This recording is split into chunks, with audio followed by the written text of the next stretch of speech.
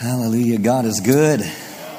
All the time, God is good. That's his nature. Wow. Amen. Hallelujah. Whether you're here or whether you're watching at home, I believe the Spirit of God is going to invade your life this morning. Amen. But you have to have an open heart. You have to have an open heart. You know, you have to, like as Annette said, you know, your perception. You have to open your heart. You know, when it talks about, you know, good ground, we understand, you know, the principle of the seed. And we know that God's kingdom operates on sowing and reaping. But when Jesus was talking about the laws of seed time and harvest and talking about the good ground principle, he was talking about the sower sows the word. And we know, you know, what we sow into and those things, we know that's our heart. But if you look at Matthew chapter 13, it talks about that he who can see and hear, and it said, and understand, that's good ground. And see, when you can see it and you can hear it and you can understand it, now you can bring forth 30, 60, and 100-fold, right? But we have to have an open heart to receive what God wants to deposit in our lives. Amen? Amen. If you have your Bibles, turn to Isaiah chapter 56. Isaiah 56. And I have like 3 messages rolling around in here. So we'll just see what happens this morning. Before I get in the word, I wanted to acknowledge it's great to have Miss Carolyn with us this morning. Give our founding pastor a hand. Amen. Hallelujah. So grateful for you and Dr. Savelle, and we prayed over you this morning, and so grateful for you and your obedience to establish this church, and also Preston and Christian. So good to see you this morning. Amen. So good to have them from California, and I don't know if you know Rick Rayner or not, but Christian is their daughter, and Preston, they're married. They live in California, and it's so good to have them with us. Amen. Hallelujah. Now, I've been talking about altars, and this is really the third part, I guess you could say. And this all came about 6 months ago. I was sitting in our back modular building in the back, and I was about to walk out the door, and I looked over, and I saw these altar benches, and I went over, and I sat down on it, and when I sat down on the altar, the presence of God came on me, and the Holy Spirit spoke to me and encouraged me. He said, "I want you to talk about altars. I want you to pastor your people about the importance of what altars are all about and the significance of what altars are." And so that's what we've been dealing with. And I said this last week, you know, when we had the Bible school, and before we remodeled the sanctuary here, we had angles on the stage, and so we had both those altar benches on each side, and you know, God met me on these altars. Can anyone say that God's met you at an altar? I mean, I've received messages for this church at this bench right here. I'd walk around, you know, early on, I would come, 4:30, 5 in the morning, and just walk around on Sunday mornings and just pray and ask the Lord, what do your people need this morning?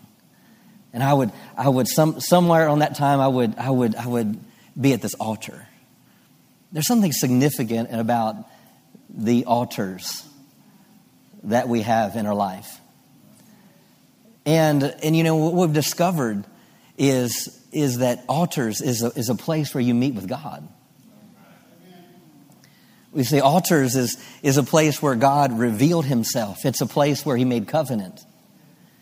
You know, we learned that the altar is always a place of mercy. It's not a place of judgment. It's a place of mercy.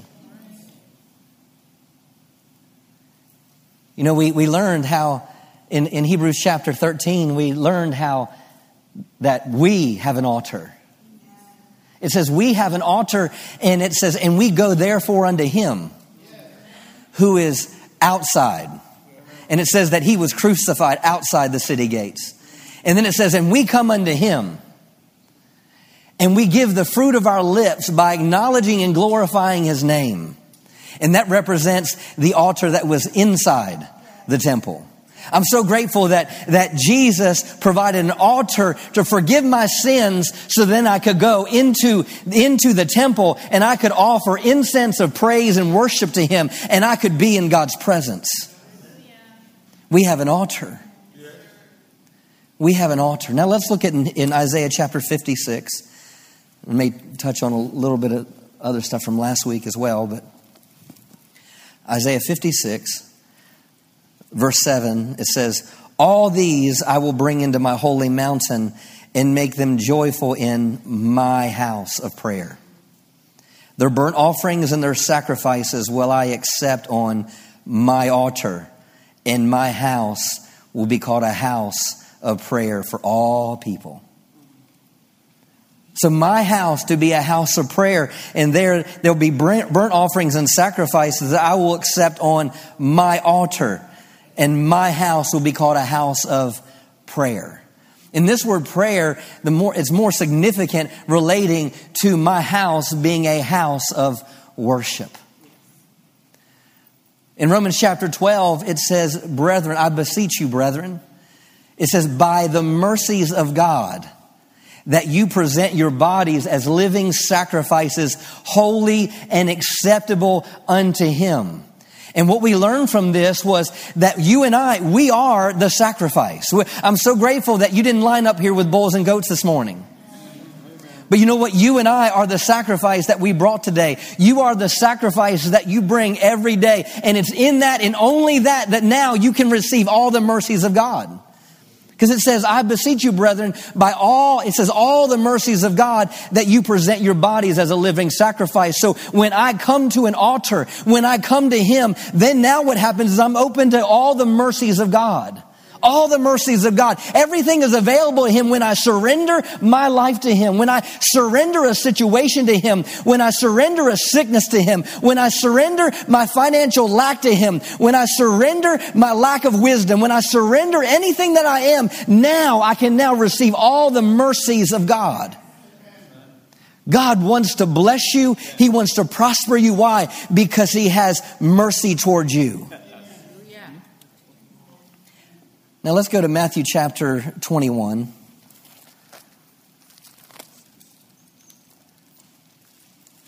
Matthew 21. Thank you, Father, for your mercy. I encourage you to go back and listen as we talk more of than what I'm going to just bring up here in Matthew chapter 21. Remember, God's idea and God's desire in Isaiah 56 was that His house would be a house of prayer, right? That was the Father's design. And here in verse 12 it says, and Jesus went into the temple of God and cast out all them that sold and bought in the temple and overthrew the tables of the money changers and the seats of them that sold doves. And He said to them, it is written, my house shall be called a house of prayer, but you made it a den of robbers, a den of thieves. Now here, what happened? Jesus knew the Father's heart. We know even the disciples knew the scripture, and it said that the zeal of my Father's house has eaten me up. Meaning my Father's house is no longer been what it was meant to be.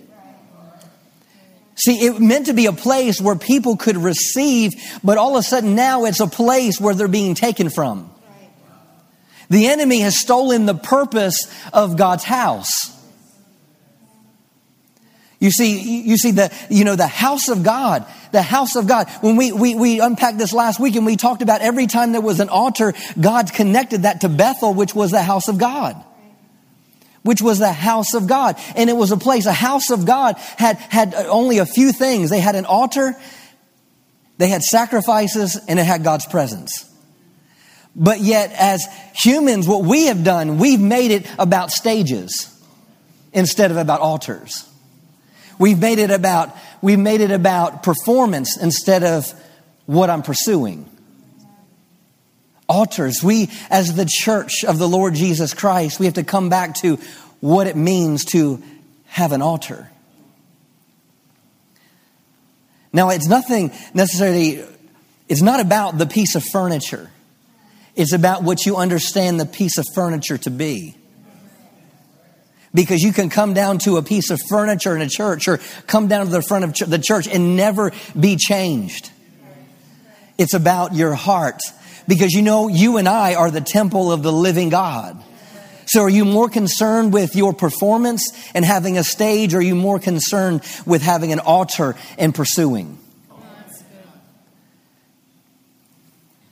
So here Jesus, he had to kick over the things that were keeping the house of God from what it was meant to be. And that's why you and I have to let him kick over some tables in our hearts. Amen. We have to let him kick over some perspectives in our heart. Let him kick over some wrong opinions and wrong thoughts and some religious ideas. So the house of God can be what was always meant to be.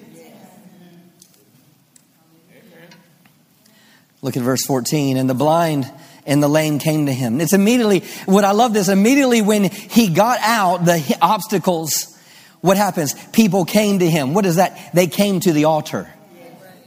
They came to the altar. And immediately when they came to the altar, the blind and the lame were healed. See, a moment when they got rid of the obstacles, the moment they got rid of the stage, so to speak, then all of a sudden now the altar, Jesus, they came to the altar being Jesus, and all of a sudden people were healed. And then verse 15 says, and when the chief priests and the scribes saw the wonderful things that he did, and the children crying in the temple and saying, Hosanna to the Son of David, they were sore displeased. They saw the wonderful things and they heard the children. Hosanna to the Son of David. They were sore displeased, and he said to them, hearest thou what these say? And Jesus said unto them, you have never read, out of the mouth of babes and sucklings thou hast perfected praise? Here, they were getting on to the people coming to God's house. The moment that it became what it was meant to be, the religious people had an issue with it. And people will always have an issue with you pursuing God. They will. And here he said, haven't you read? Now let's look at here. What was Jesus talking about? He was talking about Psalm chapter 8, verse 2. Let's get into some new things this morning. Psalm chapter 8, read verse 1 and 2.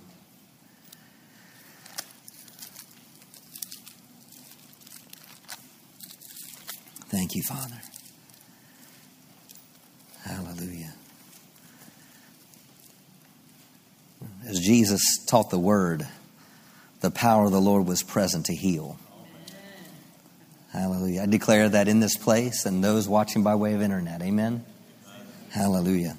Psalm chapter 8, verse 2, it says, O Lord, our Lord, how excellent is your name in all the earth. Remember the altar? When they made an altar, every place they did it, Abraham called on the name of the Lord. What did Isaac do? He made an altar and he called on the name of the Lord. What did Jacob do? He made an altar and he called on the name of the Lord. So here, what are they doing? How excellent is your name in all the earth. So anywhere you choose to call on the name of the Lord, you had just made an altar. Because now you're inviting who he is, what he is, and his ability into your situation. And verse 2 says, out of the mouth of babes and unweaned infants, you have established strength because of your foes, that you might silence the enemy and the avenger. Now, Jesus was quoting this. Jesus quoted this, right? We just saw that. So the house of God was meant to be a house of worship, to be a house of praise. And Jesus was saying, hey, didn't you know that this my Father's house should be a house of praise? Didn't you know that my Father's house would be a place where they would give forth perfect praise? And what does that praise do? We see here, it says it silences the enemy and the avenger. You see, when you come unto him with an attitude and you sacrifice your heart and you sacrifice your life and you bring your life before him, I'm telling you, the enemy has to get behind you. Yes, sir. The enemy has to get behind you. Yes. No matter where you make a place of praise. I love what Dr. Spell ministered years ago, and it was in 2004. The God of the breakthrough will visit your house. And he would talk about the depth of your praise would determine the magnitude of your breakthrough. Let me say it again. The depths of your praise would determine the magnitude of your breakthrough. Now think about this. When Jacob had a bunch of sons, and he's at the end of his life, and he prophesies over each son, he gets to this one son and he calls him Judah. And Judah means what? Praise. And what does it say about Judah? It says, in Judah, it says, and he would put his hand on the neck of the enemy. That's what it prophesies. That's what Jacob prophesies over his son. His name will be Judah, and he will put his hand on the neck of the enemy. So if you picture that, what does praise do? Praise puts the hand on the neck of your enemy. You see, when Jesus got the enemy out of the house and praise started happening, then the enemy had to get out of the house. There's something about praise. See, this is the year of abundant overflow. This is a year where God will outpour His goodness like we've never seen before.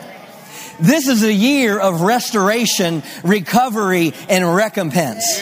This is a year of first, the things that we've never seen before. Hallelujah. But when we understand that as believers, we live at this altar. The altar is not a place where I visit. The altar is a place where I live.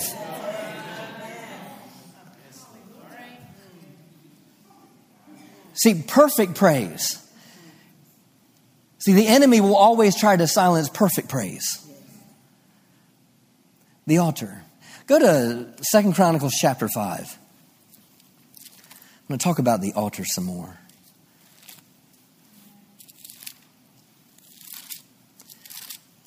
While you're turning there, right towards the end of 2 Samuel chapter 24, God tells David, he tells him, he says, I want you to, there was a plague that had come into the land. And he says, David, I want you to build me an altar. And so he goes to this guy, Araunah, and goes and he needs this piece of land to be able to build this altar. And Araunah goes back to David and said, David, I'll give you this land. I'll give you this land. And David said, no, don't give me this land. He said, because I'm not going to offer anything to God that that hasn't cost me anything.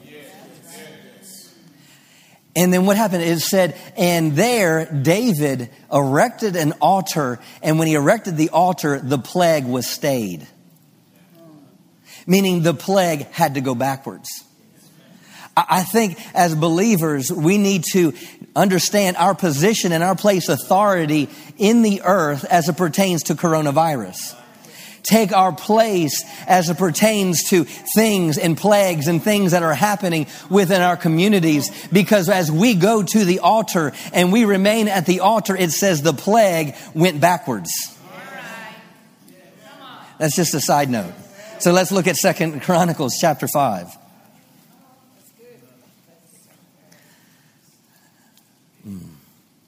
Thank you, Father. Now here in 2 Chronicles chapter 5, it may feel like I'm kind of skipping around different things this morning, but I'm just talking out of just what the Lord's given me, okay? Hallelujah.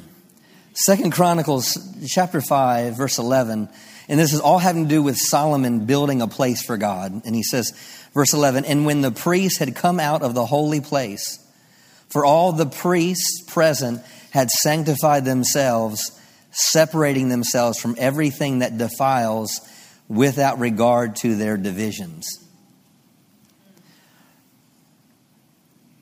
Meaning they came to the house of God with one focus, one purpose.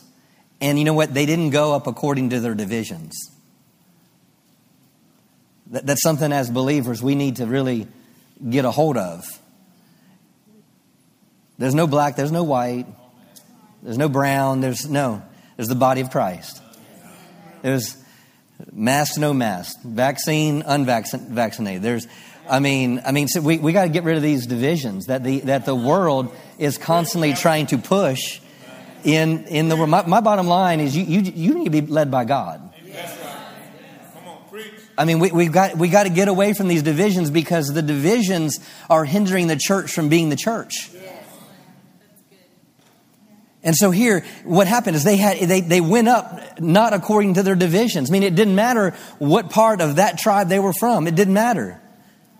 Verse 12 says, and all the Levites who were singers and all those of Asaph, Herman, Jeduthun, and their sons and the kinsmen arrayed in fine linen, having cymbals and harps and lyres in the east end of the altar. And with them the priests blowing trumpets. And it came to pass that as the trumpeters and singers were one to make one sound to be heard in praising and thanking the Lord, and when they lifted up their voice and praised the Lord, saying, for he is good, for his mercy endures forever, then the house of the Lord was filled with the cloud, even the house of the Lord, so that all the priests could not stand to minister by reason of the cloud, for the glory of the Lord had filled the house. So when they came together in unity and they were at the east side of the altar, what happened? As they praised God, the glory of God fell. Now we could stay on that and we could talk about that some more, but I want to keep reading here. Let's look at verse 6. Then Solomon said, now this is all take all this into account is one story here, okay? Then Solomon said. So while that glory is present, Solomon says something. Then Solomon said, the Lord has said that he would dwell in thick darkness, but I have built a house of habitation for thee and a place for thy dwelling forever. And the king turned his face and blessed the whole congregation of Israel, and all the congregation of Israel stood. Now listen to this. And he said, blessed be the Lord God of Israel, who hath with his hands fulfilled that which he spoke with his mouth. That God had done with his hands what he had spoken with his mouth. I'm going to probably talk about that next week. Sorry. Since the day that I brought forth my people out of the land of Egypt, I chose no city among all the tribes of Israel to build a house in that my name might be there, neither chose I any man to be ruler over my people Israel, but I've chosen Jerusalem. Now let's look at verse 12. And Solomon stood before the altar of the Lord in the presence of all the assembly of Israel, and he spread forth his hands. For he made a bronze scaffold, 5 cubits square, 3 cubits high, and he set in the midst of the court. Upon it he stood, and he knelt upon his knees before all the assembly of Israel, and he spread forth his hands towards heaven. And he said, O Lord God of Israel, there's no God like you in heaven or in earth, keeping covenant and showing mercy and loving kindness to your servants who walk before you with all their hearts. Now I want you to get a picture. Here Solomon makes an altar. It's 7.5 feet wide. Now this is 9 feet. So, take about right here. So it's from here to there wide, and it's about 4.5 feet wide. Now, most of the time with altars, it was something that you would bring and put sacrifices on, animals on. But what happened? Solomon. Just hold that thought. What did Jesus say? What were the children praising God in the temple in Matthew chapter 13? Hosanna to the Son of David. Well, who was really the son of David? It was Solomon. But yet at the same time, they knew that the Messiah would come from David. But I just want you to see the parallel here. Solomon, the son of David, built this altar. But yet, he didn't put any animals on it. It said he stood on it, and he knelt down on it. This is the first time that you see that man now put himself on the altar. Now, the first time that you see it, you see Abraham doing it with Isaac. But this was the first time that a man that's standing before God lifting his hands built an altar himself and chose to kneel and lift his hands to heaven. The Son of David was giving us a picture of worshiping at an altar. If you don't take time in your personal life to kneel at an altar, there's something missing. Amen.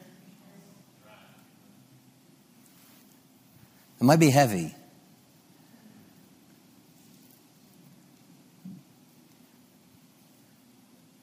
Because this is a heart. It's not necessarily coming up to the front of the church, although there's times we'll do that. And we need to do that. But an altar is anywhere where you choose to push out everything away and just make it you and him. Yes, yes. See, it's easy to become professional Christians. Come on, Pastor. Come on. It's easy to play the part. It's easy to look the part. But as I said earlier, God's not interested in your stage. He's interested in your altar. And it was in this place and it was in this moment that here for like 30 some verses here Solomon is pouring out his heart to God. And he talks about when we come to you and there's plagues, when we come to you, and we turn to you and you'll forgive our sins and we'll do this and you'll heal this and you'll do that. And he gets done this prayer. Thank you, Father. Let's look at, let's go down to verse 39. And there's so much here that he prays. But in verse 39, he says, then hear from heaven your dwelling place, their prayer and supplication, and maintain their cause, and forgive your people who have sinned against you. Now listen, now this is him kneeling down. He says, now, oh my God, I beseech you, let your eyes be open and your ears attentive to the prayer offered in this place. So now arise, O Lord, and come into your resting place, you in the ark of your strength and power. Let your priests, O Lord, be clothed with salvation, and let your saints rejoice in good and in your goodness. O Lord God, turn not away the face of me, your anointed one. Remember your good deeds, mercy and steadfast love for David, your servants. Now let's look at chapter 7, verse 1. When Solomon had finished praying, the fire came down from heaven and consumed the burnt offering and the sacrifice, and the glory of the Lord had filled the house. The priest could not enter the house of the Lord because the glory of the Lord had filled the Lord's house. And when all the people of Israel saw how the fire came down, the glory of the Lord upon the house, they bowed with their faces upon the pavement and worshiped and praised the Lord, saying, for he is good, for his mercy and loving kindness endure forever. Yeah. Glory to God. All this from a man that was pouring out his heart. Yes. Now let's look at verse 12. And the Lord appeared to Solomon by night and said to him, I have heard your prayer and have chosen this place for myself as a house of sacrifice.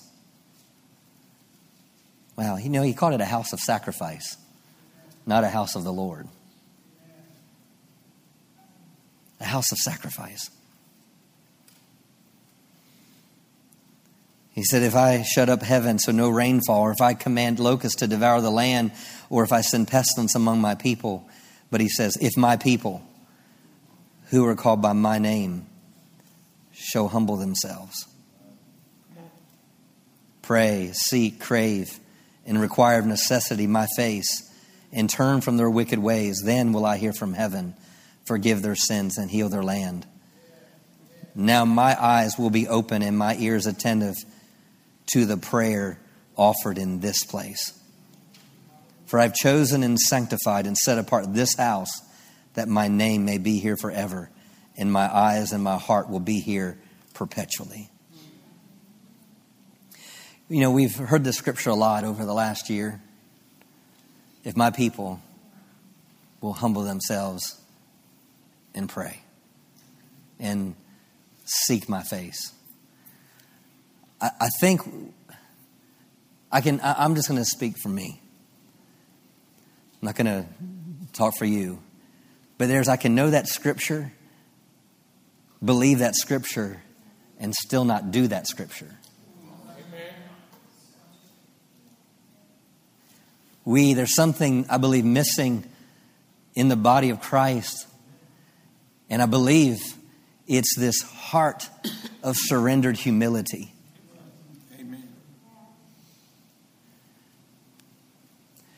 I think sometimes we can have too much pride in our faith. And pride in what we know. Pride in scriptures we may have memorized, or our works, so to speak. That we have to come to this place of living at an altar where I require the Lord in every decision I make, in everything that I do, and everything that I am. An altar is about surrendering. It's about giving everything that you have to Him, and it's in that moment. See, that's why Jesus had to remove the money changers. Why? Because God couldn't come with His fullness in all that He is. Now, there's a lot I could go in. There's a lot I could say in this, but get a picture on the inside of you. Jesus is our altar.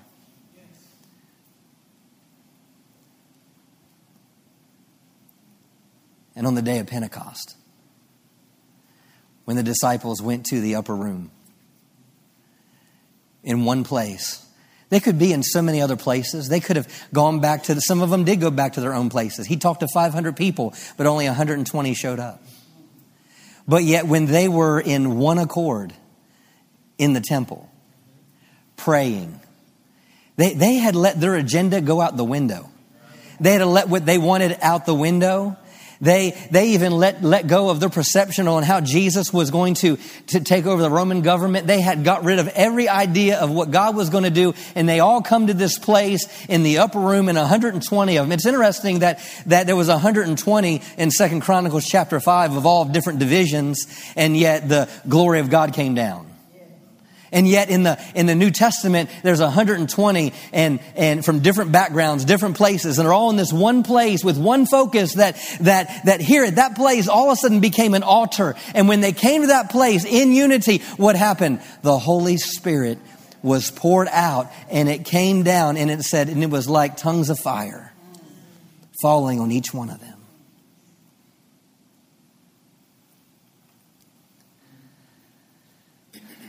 There's something about surrender that opens you up to all that He has.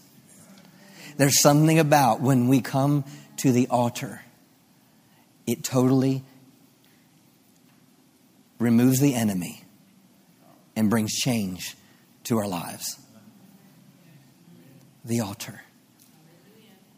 The altar. It's a place of surrender, but at the same time, it's a place where the glory of God and the fire of God bring change.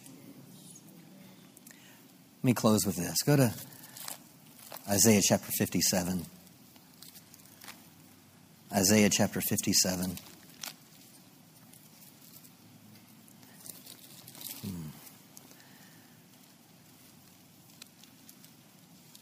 Thank you, Father. Kelly, can you put up Hebrews chapter 13, verse 15? Thank you, Father.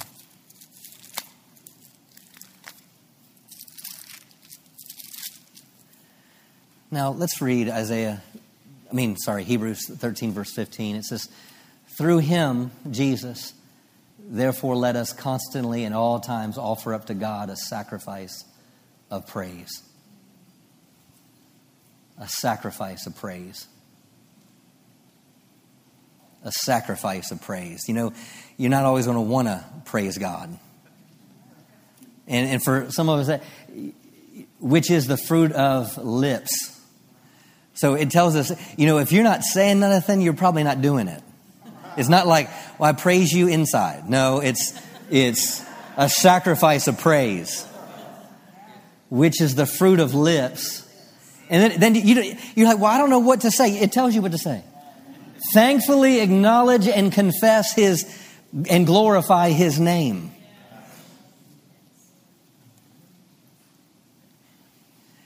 All God's wanting for the church is for us to make room for Him. That's all He's wanting is for us to make room for Him. That's what creating an altar is all about. When they went into the upper room, 120 of them, what were they doing? They were making room for Him. Have you made room for Him? Now let's look here, Isaiah 57.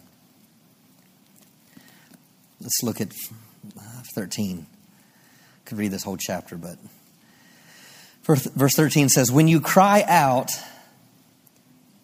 let your rabble, and the Amplified says, rabble, collections of idols deliver you. But the wind shall take them all, a breath shall carry them away. But he who takes refuge in me shall possess the land and shall inherit my holy mountain. Now think about it. He's talking about idols and he's talking about himself. Those who take refuge in me shall possess the land. See, when you make Him an altar, when you make Him your refuge, He's saying you'll possess the land. Verse 14, and the word of the one shall come forth. Cast up prayers, prepare the way. Take up the stumbling block out of the way of the Spirit's return of my people. Verse 15, for thus says the high and lofty one, He who inhabits eternity, whose name is holy. I dwell in the high and holy place, but with him who is of a thoroughly penitent and a humble spirit, to revive the spirit of the humble and to revive the heart of the thoroughly penitent. Verse 16, for I will not contend forever, neither will I be angry always. For if I did stay angry, the spirit of man would faint and be consumed before me. Now listen to this. And my purpose in creating the souls of men would be frustrated. My purpose and why I created humanity would be frustrated. You're created for a purpose. You're created to worship Him. Verse 17, because of the iniquity of his Judah's covetousness and unjust gain, I was angry and smote him. I hid my face and was angry, and he went on turning away and backsliding in the way of his own willful heart. Wow, get a picture of this. It's talking about God's people, and they willfully kept turning their back on God. But verse 18 says, I have seen his willful ways. Now listen, but I will heal him. I will lead him also and will recompense him and restore comfort to him and to those that mourn. What is this? A year of recovery, a year of restoration, a year of recompense. What does it say? I have seen his ways, but I will heal him. I will lead him also and will recompense him and restore him, comfort to him, to those that mourn for him. Now verse 19, peace, peace to him who is far off, both Jew and Gentile, and to him who is near, says the Lord. What does it say? I create the fruit of his lips and will heal him. For his lips blossom anew with speech in thankful praise. So what is Hebrews talking about? Hebrews is saying Isaiah 57. That's what this coming from. So if we take these two thoughts together, what Hebrews 13 is talking about and what Isaiah 57 is talking about is this coming to the altar.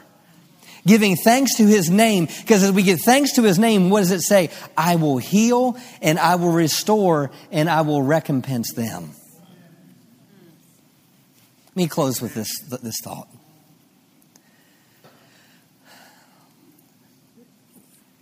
Some of you know my story. I wasn't in a church when the Spirit of God came on my life and healed my body and changed my life forever. In my sister's living room, when I called on the Lord. I called on the Lord. You know, up to that time, I knew about God. I'd heard about God. I grew up in a great Christian home. But yet, there came a time in my life where I was worried about if I gave in to all that God had, what would I miss out on? I knew even at a young age that I knew I had a call upon my life, but yet at the same time, I couldn't really give up what I couldn't really trust God with my life. And so you can be serving God and you can be a Christian and you can be going to heaven, but yet there's still part of you that aren't giving up the reins to Him. Yes. Yes. And it wasn't until I humbled myself. It wasn't until I humbled myself and I came to a place where I yielded my life to God and I worshiped God and I praised God that His glory came into my sister's living room and set me free. I think of Dr. Savelle. It's February 11th of 1969. Everyone else is asleep. He had just come from a church service. And I don't know if he ever went to bed that night or what. Miss Carolyn can correct me. But there came a time where he was like, wait. He said, I heard this minister speak and there was something real about it. There was something, I heard faith. I heard Jesus. And the Spirit of God was working in his life. But yet he got to a place where he was like, God, if you could still use me. I've run from you for so many years, but if you could still use me, here I am. I don't know what time he may have prayed that prayer or what time he said that. But I do know that Miss Carolyn wakes up and Grandma Creech, she goes and gets Grandma Creech, come see what's happening. And they come in, and they're in the living room and they're both in tears. And for hours, Dr. Savelle is praying in tongues. What happened? He surrendered and the glory of God came. Yes, yes. And the enemy leaves. See, when we surrender, the glory of God comes and the enemy leaves. When we surrender, the glory of God comes and the enemy leaves. Hallelujah. Stand to your feet. Thank you, Father. The altar. It's a place of surrender.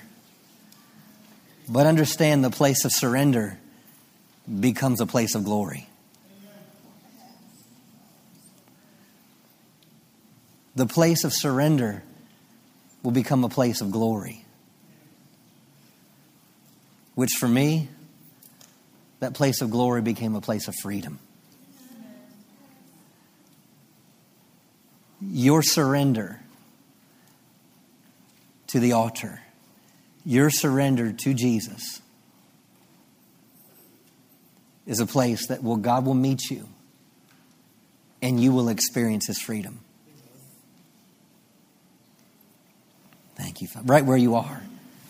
Make where you are an altar.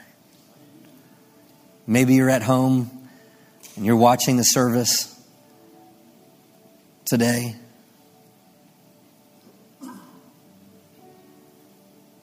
Thank you, Father. Make right where you're standing an altar.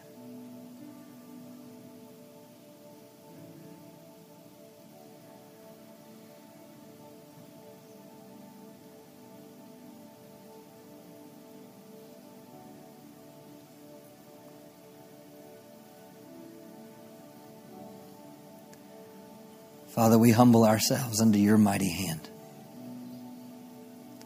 Because it's only in that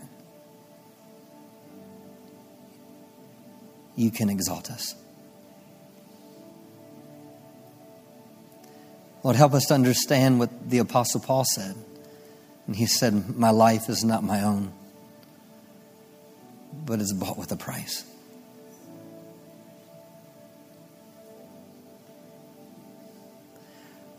Holy Spirit, open our eyes that we would see the importance of our surrender.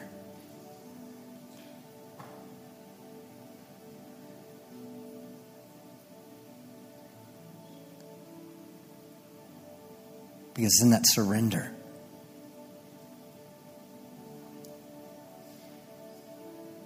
that you heal our land. It's in that surrender where the enemy is silenced.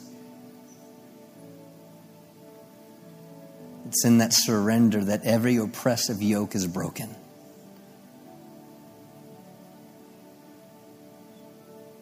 I command the oppressive spirit of addiction be broken.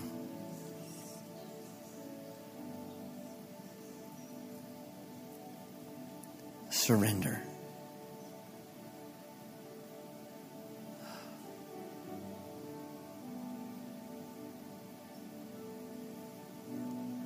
Thank you, Father. Hallelujah.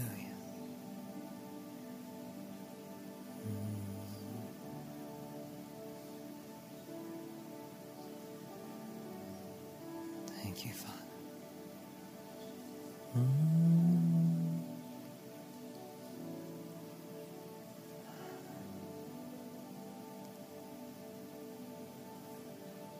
Maybe you've been tormented by your past mistakes and things you've said and things you've done. I want you to know as you just bring that to the Lord and you give it to Him, the glory of God comes in and comforts your heart.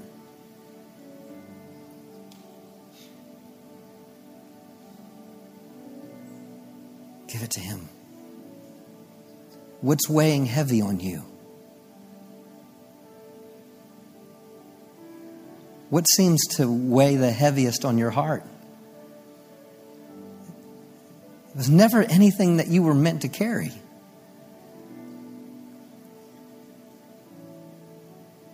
He said, cast all your care upon me because I care for you. See, it's an altar of mercy.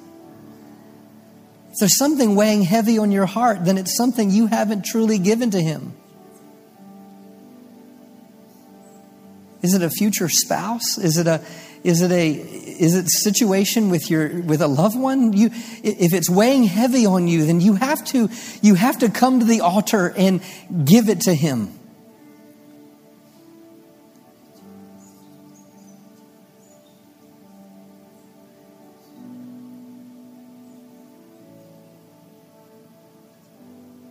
As believers, our lives aren't about never having trouble or never having disappointments or discouragement. Our life as Christians is knowing who our source of strength is. It's knowing that the Word of God will see me through. The Spirit of God will get me through.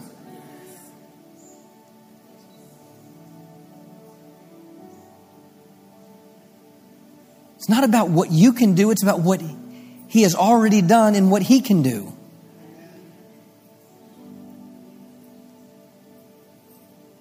From the littlest thing to the biggest thing, we have to live a life at the altar. And the altar is that place of humility.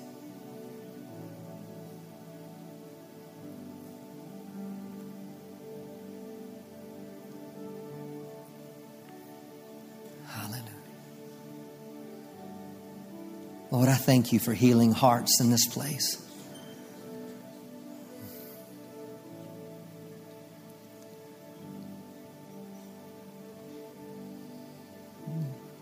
Maybe here watching at home and you have symptoms that are just overwhelming and you're fatigued in your physical body,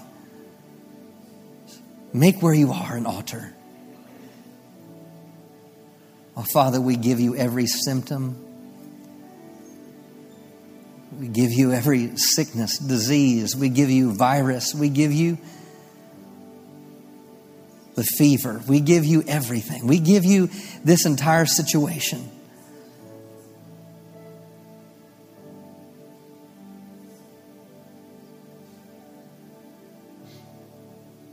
And I command healing to flow. Healing to flow. For the spirit of joy, for the spirit of heaviness. Healing presence flow. That the glory of God would overtake them. The glory of God would overtake everyone in this room. The goodness of God, the presence of God, the power of God would rest upon every life in this place. Jesus. Just lift your hands.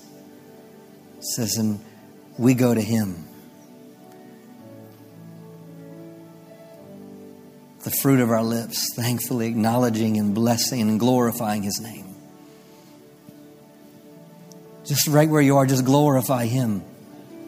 Glorify His name. Father, we thank you that you are the same yesterday, today, and forever. We're so thankful that you're our healer. You're our restorer. I thank you that you are restoring. You are making better. Hallelujah. Thank you, Father, that we're recovering. You said to lay hands on the sick and they would recover. I thank you that recovery is taking place in this house and in those that are watching by way of internet. I thank you that the voice of the enemy is silenced. I thank you that victory flows in and through our lives. Hallelujah. And I thank you that you're healing our land. You're healing our nation. You're restoring and healing our nation. Hallelujah. Hallelujah. I thank you that the voice of the enemy is ceasing and desisting in our nation. And I thank you the voice of God is being proclaimed in this nation. Heal our land. Thank you, Father. We praise you, Father. Hallelujah. Thank you, Jesus. You receive this word this morning? Give him a shout of praise. Receive the word. Amen. Hallelujah.